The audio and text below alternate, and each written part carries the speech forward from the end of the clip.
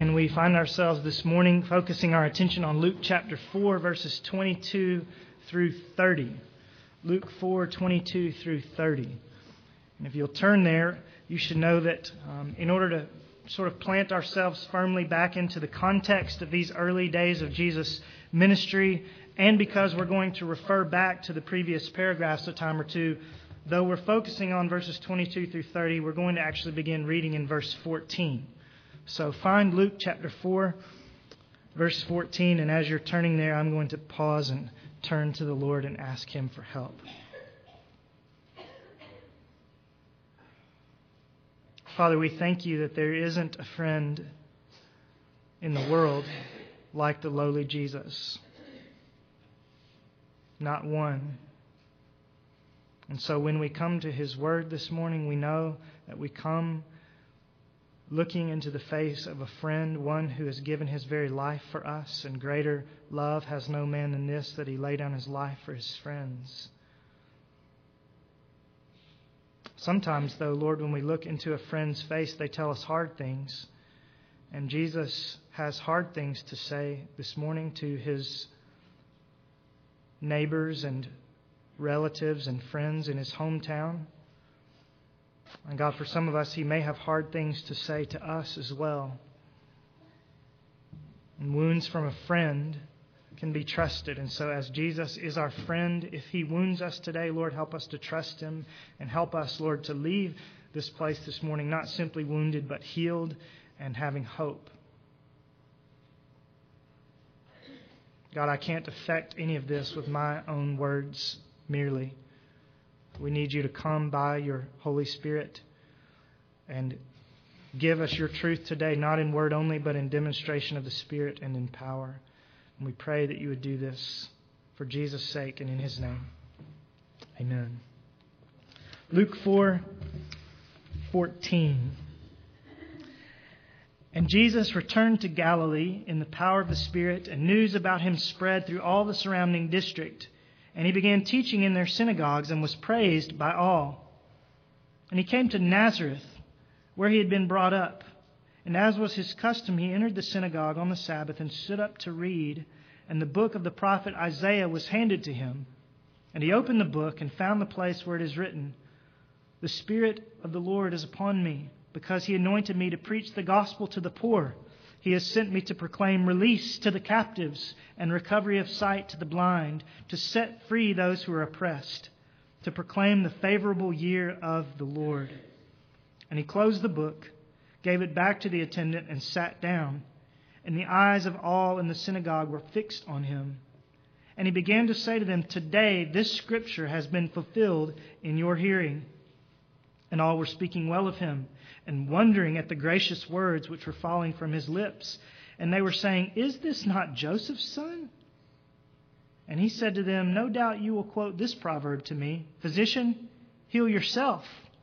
Whatever we heard was done at Capernaum, do here in your hometown as well." And He said, "Truly I say to you, no prophet is welcome in his hometown. But I say to you in truth, there were many widows in Israel in the days of Elijah, when the sky was shut up for 3 years and 6 months, when a great famine came over all the land. And yet Elijah was sent to none of them, but only to Zarephath in the land of Sidon, to a woman who was a widow. And there were many lepers in Israel in the time of Elisha the prophet, and none of them was cleansed, but only Naaman the Syrian. And all the people in the synagogue were filled with rage as they heard these things. And they got up and drove Him out of the city and led Him to the brow of the hill on which their city had been built, in order to throw Him down the cliff. But passing through their midst, He went His way. Now, I find this to be one of the most intriguing, and if I may say it reverently, entertaining little vignettes in all the gospel accounts. If I were a novelist or a playwright, this would be the exact kind of story that I would want to write. Luke 4:14 through 30 contains all the elements of page-turning drama, doesn't it? You have a hometown hero who is praised by all, seems to be on the fast track to success. People are flocking to hear him. giving him standing ovations, we could imagine, wherever he goes. Perhaps if we could put it in modern context, young mothers were so impressed with him that they were thinking of naming their children after him. All of these things. But then, like every intriguing drama, there's a remarkable turn of events, isn't there? In fact, the very same people by the end of this story who had been giving him ovations are now standing and shouting very different words in very different tones of voice with very different facial expressions as they sit in the same audience. And the story also includes the suspense of a near-death experience. When you get to verses 28 and 29, you can almost hear the dramatic music mimicking your heartbeat in the background of the story as they are leading Jesus to the brow of the hill, and you're wondering what is going to happen here. And then, again, as in all good suspense stories, Luke's story ends with a dramatic rescue, and the hero lives to see another day. I say again, if you can allow your imagination to transport you back 2,000 years into this scene, Luke 4:14 through 30 is really one of the most engaging stories in the Bible. There is, and again I say it respectfully, a good deal of entertainment value in this story. But there are a couple of differences between Luke 4 and modern drama. First of all, is that Luke 4 is entirely factual, isn't it? This is not a manuscript that is the product of a fertile imagination. It's not historical fiction, a la The Sound of Music or Braveheart, where someone takes a few of the factual details and mixes them up with some other things that are more cinematically interesting and kind of melds it all together to make a good story. Every word of this compelling story is actual historical fact. These things really happened. And the other difference between Luke's account and other entertaining dramas is that this story was emphatically not written for our enjoyment. In fact, as you read this story, you may find yourself feeling the opposite of enjoyment. You may feel yourself feeling convicted. You may see your face in the crowd at Nazareth this morning. I hope it's not so, but if it needs to be so, I hope it is so.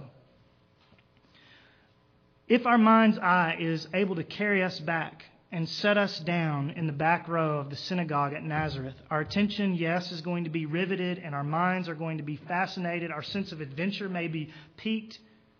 But if our imagination really takes us back to Nazareth this morning, we're going to see far more than an adventure story, far more than an intriguing account. If you go with Luke to Jesus' hometown this morning, you just might see your own face in the crowd, both as it cheers and as it jeers. You might just find that you are not all that different from the fickle, comfortable religious masses in Nazareth. And if you do, then the primary value of this story won't be entertainment, but Lord willing, it will be enlightenment. You will see your own face, and you will see the face of Jesus perhaps better than you did when you came in this morning. So let's travel back to Nazareth. Let's sit ourselves down amongst the gathered congregation there at Nazareth Synagogue and watch this drama unfold. And I'm going to suggest to you that it unfolds really in 3 acts, 3 parts. Act 1 in verses 14 through 22a you might call Hometown Hero. And that's what we find in those verses. In verses 22b through 27, Act 2, I call it Hometown Hero? ? And then Act 3, verses 28 through 30, I call A Hill on Which to Die. A Hill on Which to Die. 3 acts, so without further ado, let's go quickly to Act 1. Hometown Hero. That's what we find in verses 14 through 22a. Jesus was, at least in the beginning stages of becoming a hometown hero. And everybody loves a hometown hero and longs to cheer for the hometown hero. That's why, about a decade ago, so many people in this city were so eager for Ken Griffey Jr. to be in a Reds uniform. Not just because he could play really well, but also because his dad played here and because he grew up here and he went to Moeller High. He was a hometown hero. And it's why, for better or worse, I won't tell you which one I think, but for better or for worse, people in Cincinnati are so dedicated to Pete Rose. Not just because he's the hit king and he played for the Reds, but because he played at West High. And he grew up on the west side of town. And it's why, as Mark will tell you, again, for better or for worse, I can rattle off for you a long list of names this morning of famous people who are born and raised in the state of Mississippi. Oprah Winfrey, Elvis Presley, B.B. King, Jerry Rice, Morgan Freeman, Shepard Smith, and I could go on for hours. When someone is from your hometown or your home county or your home state and they make it big, it makes everyone else feel a little bit better about themselves, doesn't it? Especially if you're from somewhere backwoods like Mississippi. And it would seem that was the sort of emotional uplift that the people in Nazareth were looking for, and the people in Galilee as well. As Jesus' fame as a healer and as a teacher began to build, they were seeing this man as a potential hometown hero. They wouldn't have called it that like we do, but that's what it was. He began his ministry, verse 14, in the region of Galilee. To think of it again in modern terms, he began his ministry kind of in the surrounding county, in the county, if you will, where Nazareth, his hometown, was situated. And his fame quickly began to spread in that county. So that, verse 16, when he came to Nazareth, where he'd been brought up, verse 20, all the eyes of the synagogue were fixed on him. This was no ordinary teacher. Not only was he an amazing teacher, not only was he a healer, but he's from here. He's from Nazareth. And so all the people in verse 22 were speaking well of him. Or to translate that verse a little bit more literally, everyone was testifying about him is what it literally says. Everyone was saying to one another, declaring, the words he speaks, the things he does, they're right, they're true, they're amazing. Everyone was speaking well of him. Indeed, Jesus' very lips seemed to drip with grace. And we can see why the people said all these things if we remind ourselves of what Jesus had come to do back in verse 18. To bring good news to the poor, to love the downtrodden, to help the shackled, to bring recovery of sight to the blind, to set free the oppressed. All of these things that we saw last time. And though we're not exactly sure whether the people in Nazareth interpreted Jesus' words spiritually or physically, we're not sure if they expected Jesus to give them physical freedom from the Roman Empire or whether they hoped for the larger blessing of freedom from the power of sin. One thing is clear. They were glad about what Jesus had to offer. They were glad about what Jesus had to offer them. Just as we should be. The people of Nazareth were excited that Jesus had come to give them garments of praise in exchange for the rags of oppression that they had been wearing for so many years. And I have to just pause here and ask, are you excited about what Jesus offers you? Do you go to work? Do you go amongst your friends? Do you go to the fellowship meal? Will you go to the lunch table today speaking well of Him like the people at Nazareth initially did? Are you as happy about Jesus as they seem to have been? Do you wonder at the gracious words that fall from His lips? Do you hunger for the Word of God and the presence of Jesus in your life? Like us, the people of Nazareth, with Jesus Himself giving the morning sermon, had every reason to be thrilled. And doubly so because not only was Jesus preaching in their village, but Jesus was from their village. He was theirs. They could have put a little sign beside the road as you enter town saying, "Boyhood home of Jesus of Nazareth, the Messiah." Perhaps they intended to do something just like that. Up through the middle of chapter 4, verse 22, Jesus was Nazareth's very own hometown hero. But then that brings us to Act 2, which I call hometown hero. Beginning in the middle of verse 22. Because beginning in the middle of verse 22, the situation in Nazareth changed quite quickly and quite dramatically. Did it not? In verse 22, at the end of the verse, the people's attitude changed and their words changed. And they began to say, "Is this not Joseph's son?" Now, it's possible that we should hear that question with happy and exuberant tones of voice behind it. Perhaps the people were saying, as they chuckled to themselves, "Is this not Joseph's son? Fancy that. The Messiah grew up right under our noses and we didn't even know it. What an amazing turn of events. What a pleasant surprise." It's possible that that's what they meant in verse 22. But given the way Jesus responds to them in verse 23 with a series of rebukes, we should probably hear a little different tone of voice behind the question, is this not Joseph's son? We don't know exactly how it happened, but maybe it was an older man in the congregation who was listening to the women as they oohed and awed over Jesus, and who was seeing the young people hanging on his very words. And he stood up in the back of the congregation and said, "Now, everyone just settle down for a moment. After all, isn't this Joseph's son? Let's just put our heads on straight for a minute or two. Let's remember that this boy grew up right here in Nazareth. Some of you old women changed his diapers, didn't you? And some of you young men used to play hide and seek with him. In fact, he helped his daddy make these very pews on which we're sitting here this morning. We've all known Jesus for 30 years, and we never saw the Messiah in him before. So let's just slow down here. He's had a lot of good things to say, no doubt. Yes, he is a wonderful speaker, and all the folks up at Capernaum have reported wonderful happenings. It's true. But let's not get carried away. He is, after all, still just Joseph's son. That seems to have been the attitude behind the question that was asked at the end of verse 22. Is this not Joseph's son?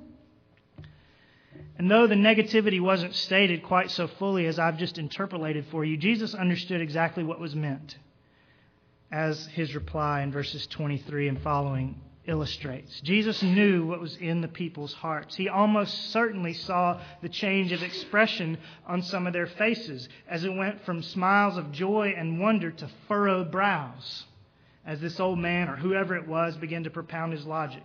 And apparently some of them began to repeat the question to one another. For doesn't Luke tell us there in verse 22 that they were saying, "Is this not Joseph's son?" It may have began with one person, but soon it was rippling through the crowd. And people turned to one another and said, "That's right, this is Joseph's son. Wait a second here. What are we thinking? We've known him all his life." And the sentiment became universal. So with this one question, everyone was coming back down to earth a little bit. And Jesus knew that their next question was going to be something like this in verse 23. "Physician, Jesus, if you really are the Messiah, if Isaiah 61 is really all about you, as we saw that it was in verse 18, if you really do have the power to heal the blind and to set free the oppressed, why don't you do a little bit of healing here in your own hometown?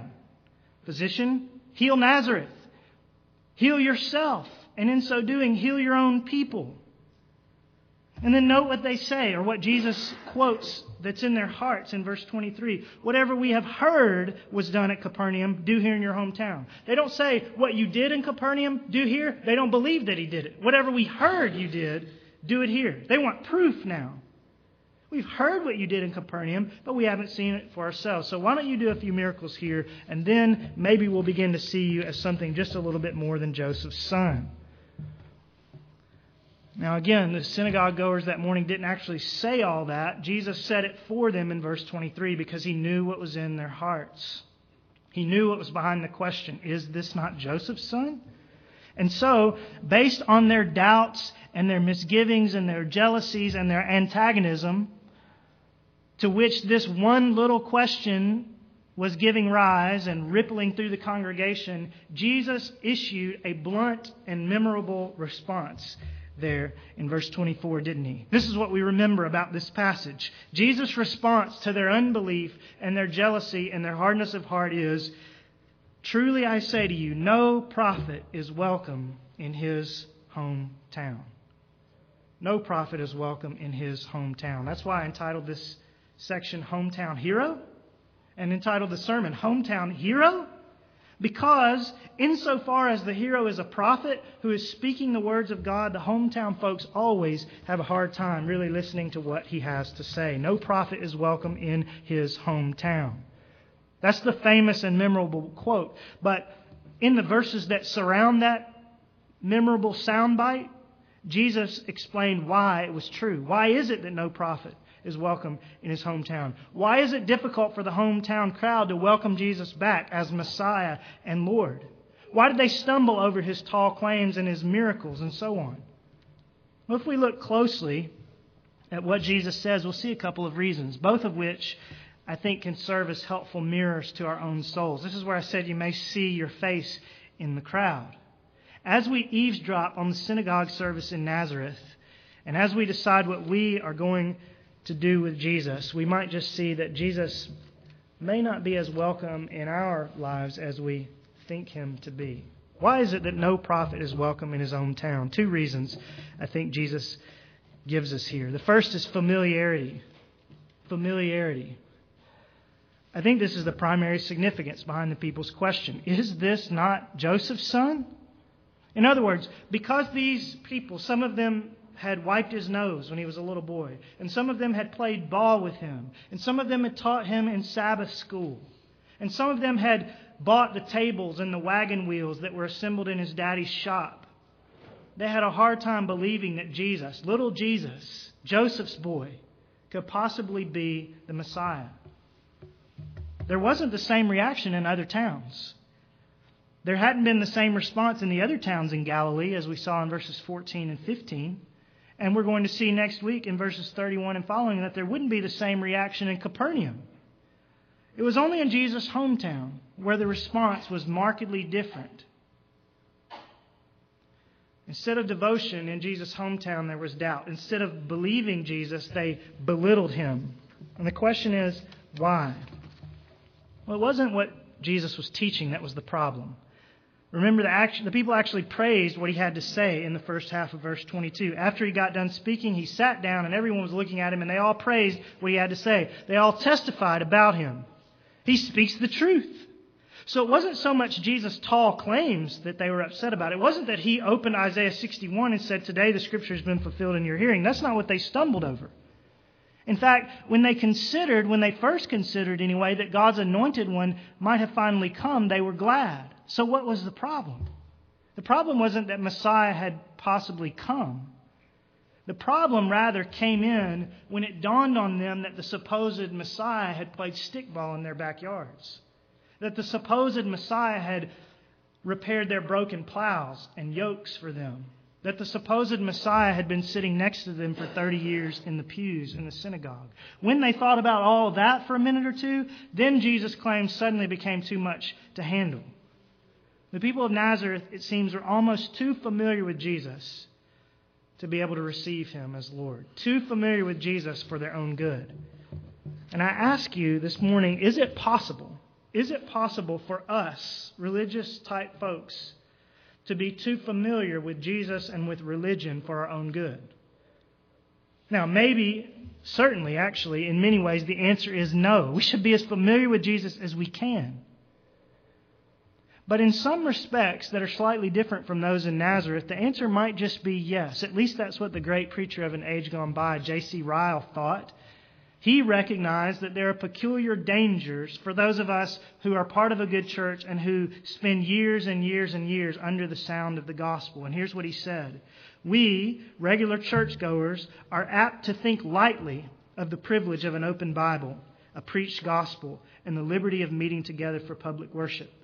We grow up in the midst of these things and are accustomed to have them without trouble, and the consequence is that we often hold them very cheap and underrate the extent of our mercies. That last line is significant.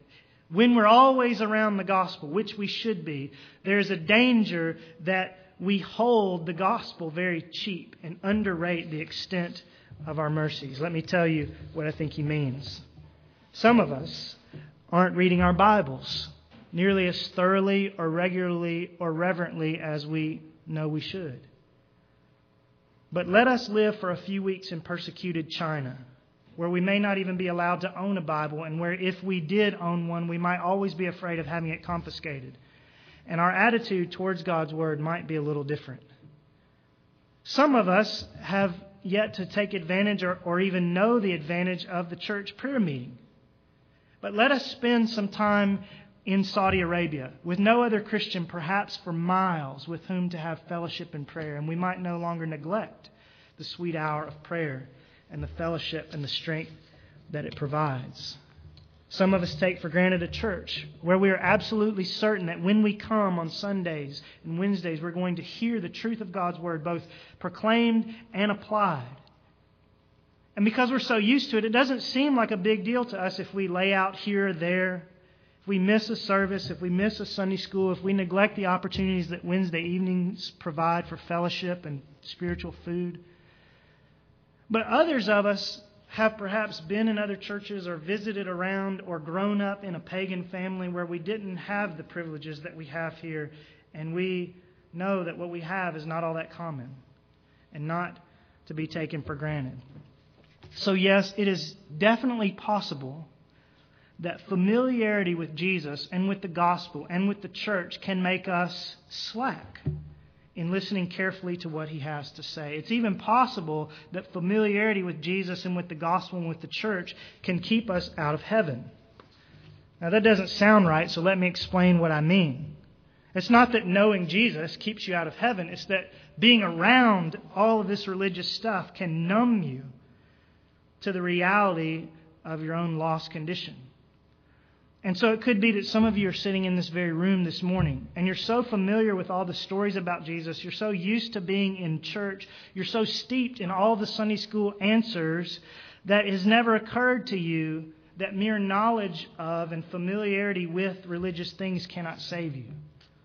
Some of you may know all about Jesus, and that's good, and you should, but you've never actually repented of your sins and come to Jesus. And you've assumed and told yourself that you're okay because you're here, or maybe because you made a profession of faith somewhere along the line and you went through the waters. But you know, when you stop and think about it for a moment or two, that you've never actually come to Jesus. You've only come to church. And perhaps your familiarity with Christianity is the very thing that is numbing your soul to the obvious reality of your sin and your separation from God. And if that is you this morning, then Paul says to you in Ephesians 5, "Awake, sleeper, awake and arise from the dead, and Christ will shine on you." Don't be so comfortable with church and with religious vocabulary that your soul goes to sleep and never wakes up. Wake up today and run to Jesus. And let me say this as well before we leave this point. It may be high time for some of us who are true believers to wake up as well. Wasn't it wonderful when you first believed? Wasn't it wonderful when you first realized that the burden of your sins had fallen off of your back and your soul was able to leap for joy, for real joy, for the first time in your life? Wasn't that amazing? Wasn't it amazing when you first realized that God loved you, even you, so much that He would give up His only begotten Son for you? Wasn't that phenomenal? To learn that Jesus would become obedient to the point of death for you? When you first believed, it was an amazing thing. When you realized that He who knew no sin became sin on your behalf so that you might become the righteousness of God in Him, you were staggered. You were amazed. You sang for joy. Surely it was staggering if you've really come to Jesus. But let me ask you, is it still staggering? Do you still find yourself stunned at how much Jesus loves you? Is the gospel still to you almost too good to be true? Do you still stand amazed in the presence of Jesus the Nazarene and wonder how He could love you, a sinner, condemned, unclean? Do you still sometimes tear up when you sing about the Savior and His love? Or is it that this Christianity stuff has become all too routine for you? Perhaps for some of us who are real believers, it's become all too routine. The gospel of God's Son, because we hear it so often, has become simply nice and true and necessary religious history, but no longer emotional and overwhelming for us. So if you're a Christian this morning, beware of the danger of becoming too lackadaisical about, too comfortable with, too used to the good news. Don't let familiarity with the crucified Savior, which is good, breed in your soul a humdrum response to His love. So then, why is no prophet welcome in his own hometown? First, because sometimes familiarity not only breeds contempt, as it did in Nazareth, but sometimes familiarity breeds apathy and routine. But there's a second reason why no prophet is welcome in his hometown, and that is entitlement. First, familiarity. Second, entitlement. when you read verses 25 through 27, you get the sense that based on what Jesus says there, the people in Nazareth thought they were entitled to Jesus' blessings and help and ministry simply because they were Israelites, and more specifically because they were Nazarenes from Jesus' own hometown. Jesus told the home folks, therefore, 2 Old Testament stories. And the reason why he told these stories is to strike out against their sense of Jewish entitlement.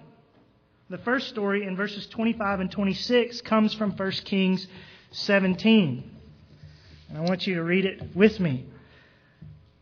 But I say to you in truth, there were many widows in Israel in the days of Elijah, when the sky was shut up for 3 years and 6 months, when a great famine came over all the land. And yet Elijah was sent to none of them, but only to Zarephath in the land of Sidon, to a woman who was a widow. Now, what is Jesus trying to say with this story?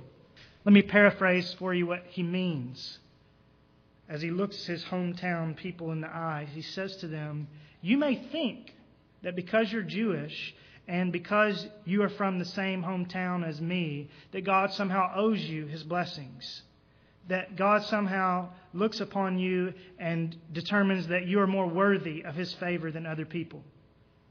But Jesus says, let me remind you of the widow in 1 Kings 17. She was the only person to whom God sent his special blessings in those days of famine. It was only her jar of oil that was miraculously filled again and again and again. And therefore it was only her who had an endless supply of food while other people were starving to death. Only her. And he says she was from Zarephath, of all places, in the pagan land of Sidon. And Jesus says God could have sent Elijah to some Israelite widow, couldn't he? He could have sent Elijah to someone in the land of Israel, to someone in need among the people of Israel. But instead, he sent Elijah to Zarephath. And so Jesus is saying to these people, don't think for 1 minute that your religious or ethnic status somehow makes you more valuable to God or more worthy of his blessing.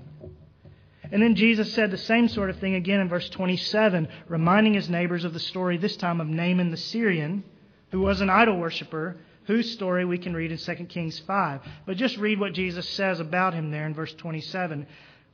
And there were many lepers in Israel in the time of Elisha the prophet, and none of them was cleansed, but only Naaman the Syrian. In other words, Jesus says, remember Naaman? He wasn't Jewish either. And God passed over many Jewish lepers and sent relief and healing only to Naaman, the pagan idol worshiper. So don't think that your status as Israelites or even as Nazarenes entitles you to God's favor. God has mercy, Romans 9:15, on whom he has mercy. And why is Jesus saying all this? Is he anti-Jewish? Of course not.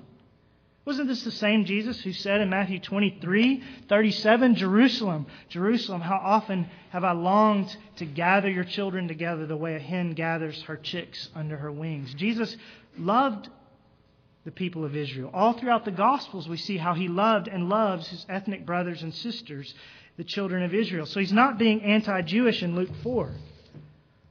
And if he's not being anti-Jewish, then why the rhetoric in favor of Gentiles over Jews?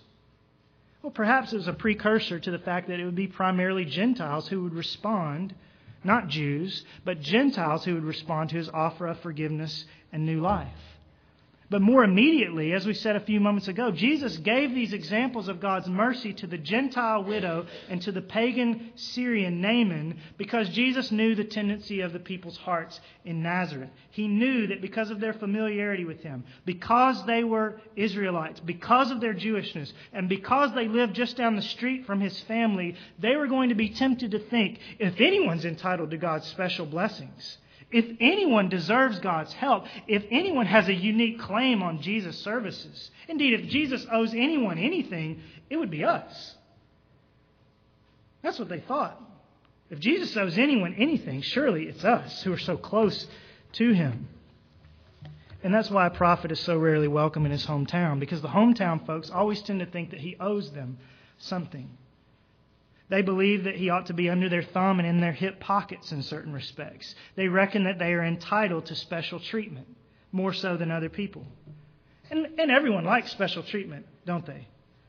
All of us like to have friends in high places so that we can move to the front of the line or get away with bending the rules or rub shoulders with the elite or whatever it may be. Everyone likes to be able to call in a few favors now and again. Jesus is saying to his neighbors and friends, it doesn't work that way with God's prophets. And it doesn't work that way with God. I'm not beholden to you, he says to them. And you are not entitled to my blessings. Sense of entitlement. That was the particular pitfall for those who were close to Jesus in the first century. And I say to you again this morning that is a particular danger for those of us who live, as it were, in Jesus' modern day hometown. What is Jesus' modern day hometown? Well, this is it, isn't it? We're the ones who are close to Jesus. We're the ones who know all the facts about him. We're the ones who talk to him. It's the church. And isn't it easy for us religious types to begin to think of ourselves as better than other people? Isn't it easy to look down on other people who don't know Jesus like we do? To think that our close association with him somehow makes us more worthy or more important than everyone else. Isn't it easy, once we become familiar with Jesus and settled into his church, to become holier than thou and cliquish? It's really easy. It's easy to forget where we ourselves have come from, to forget what wretches we once were and still are. But never forget what Jesus says here. Never forget that God does not owe us anything. We may come to church every Sunday morning and be here for the prayer meeting and be here for Sunday school and come every Wednesday night and serve the church and give our tithes plus. And we should do all those things, but none of that makes Jesus beholden to us. Now, yes, God has special love towards and reserves special blessings for those of his adopted children who have believed on Christ. Yes, in the heavenly places, we are heirs of far greater riches than our unbelieving neighbors and friends. But that does not mean that we deserve them. It does not mean that we are entitled to them. It doesn't mean that God owes us anything. It doesn't mean, for instance, that he has to perform his miracles of healing on you rather than on your unbelieving neighbor. It doesn't mean that God is obligated to bump you to the front of the line in a famine. Whether it be a famine of food or a famine financially, it doesn't mean that. Now, God may do that. And when you're sick and when you're struggling, I pray that he will. But if he does, it won't be because you are entitled or because God is required to do exactly what I ask him to do, will it? Rather, if God shows you kindness, any kindness at all, it will be, as it was for Naaman and the Sidonian widow, out of the sheer overflow of his grace and his mercy. And we should thank God for that. We should thank God that God does not owe us anything. And here's why. Because the fact that God does not owe us anything means that God does not have to give us anything to which we're entitled. He doesn't have to treat us the way we deserve. Because if God gave us that to which we were entitled, it wouldn't be a happy gift, would it? It wouldn't be healing. It wouldn't be provision in a famine. It wouldn't be forgiveness, certainly. And it wouldn't be eternal life. Thank God that he's not owing you anything, but rather deals with you on the basis of grace. And remember that your religious activity, your presence in Jesus' hometown, so to speak, is good and healthy and right, but it does not make God beholden to you. It's all a gift. And speaking of God's free, undeserved gifts, we need to turn quickly and finally to Act 3. Act 3, a hill on which to die, verses 28, 29, and 30.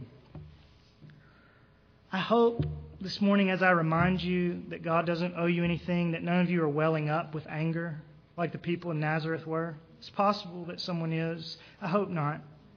And the reason I hope not only for your sake, but for my sake, is because the scene that day in Nazareth was quite ugly, wasn't it?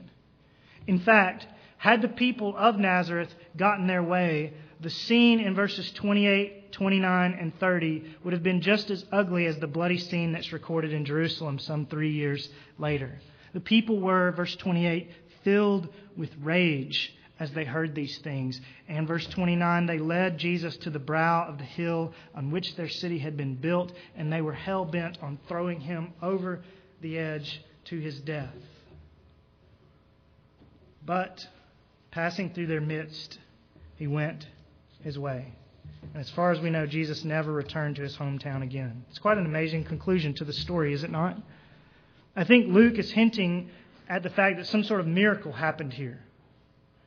Some sort of miracle must have happened. It wasn't that Jesus was strong as an ox and was able to just bull his way out of the crowd.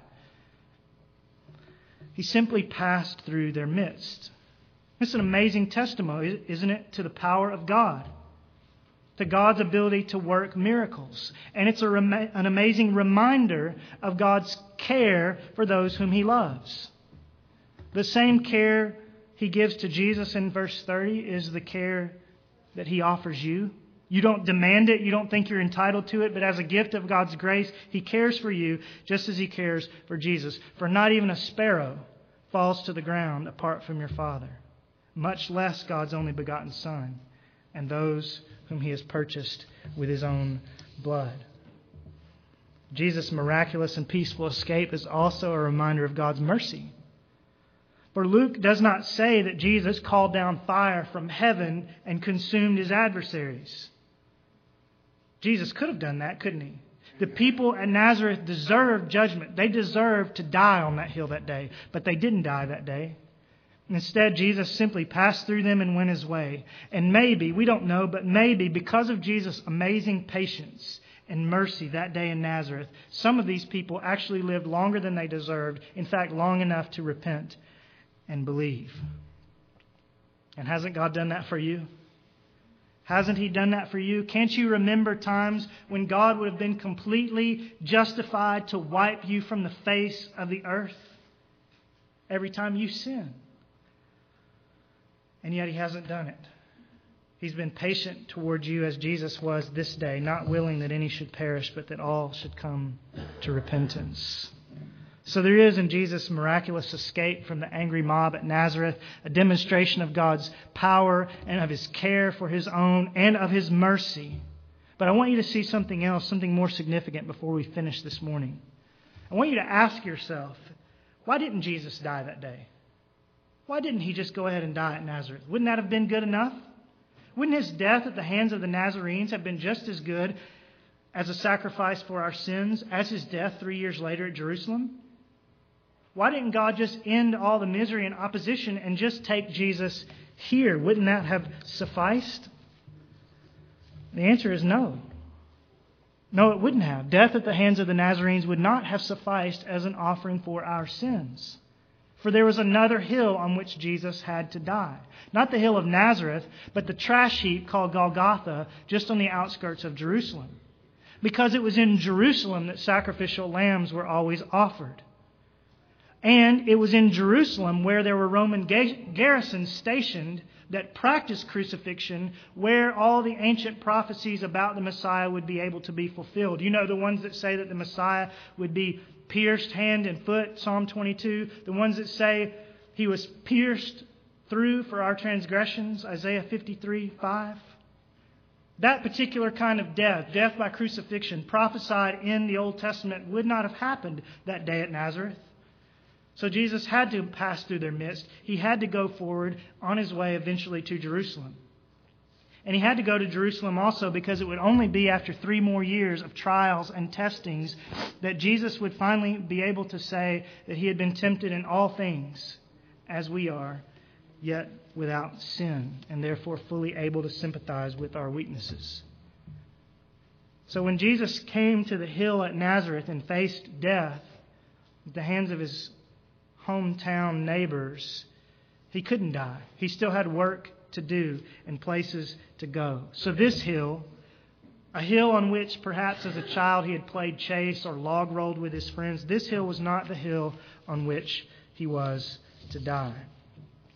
But thank God there was a hill on which Jesus would die.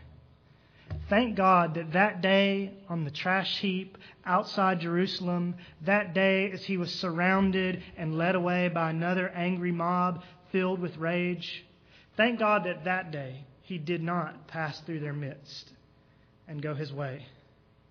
Thank God that on that day in Jerusalem, he did not call 10,000 angels to his side to rescue him, but instead became obedient to the point of death, even death on a cross. And thank God that this day, on the top of this hill, that the ancient settlers called a pleasant ridge, Jesus is still holding out his hands, patient towards you. 2 Peter 3:9, not wishing for any to perish, but for all to come to repentance. And if you would this morning awaken out of the slumber that religious familiarity can cause, if you would repent of any sense of religious pride and entitlement that you feel, and if you would bow down on your face and plead with Jesus to forgive your sins, then you would hear Jesus say to you, as he said to the people in Nazareth, today, this scripture, that God is not willing for you to perish but to come to repentance. Today, this scripture will be fulfilled in your hearing.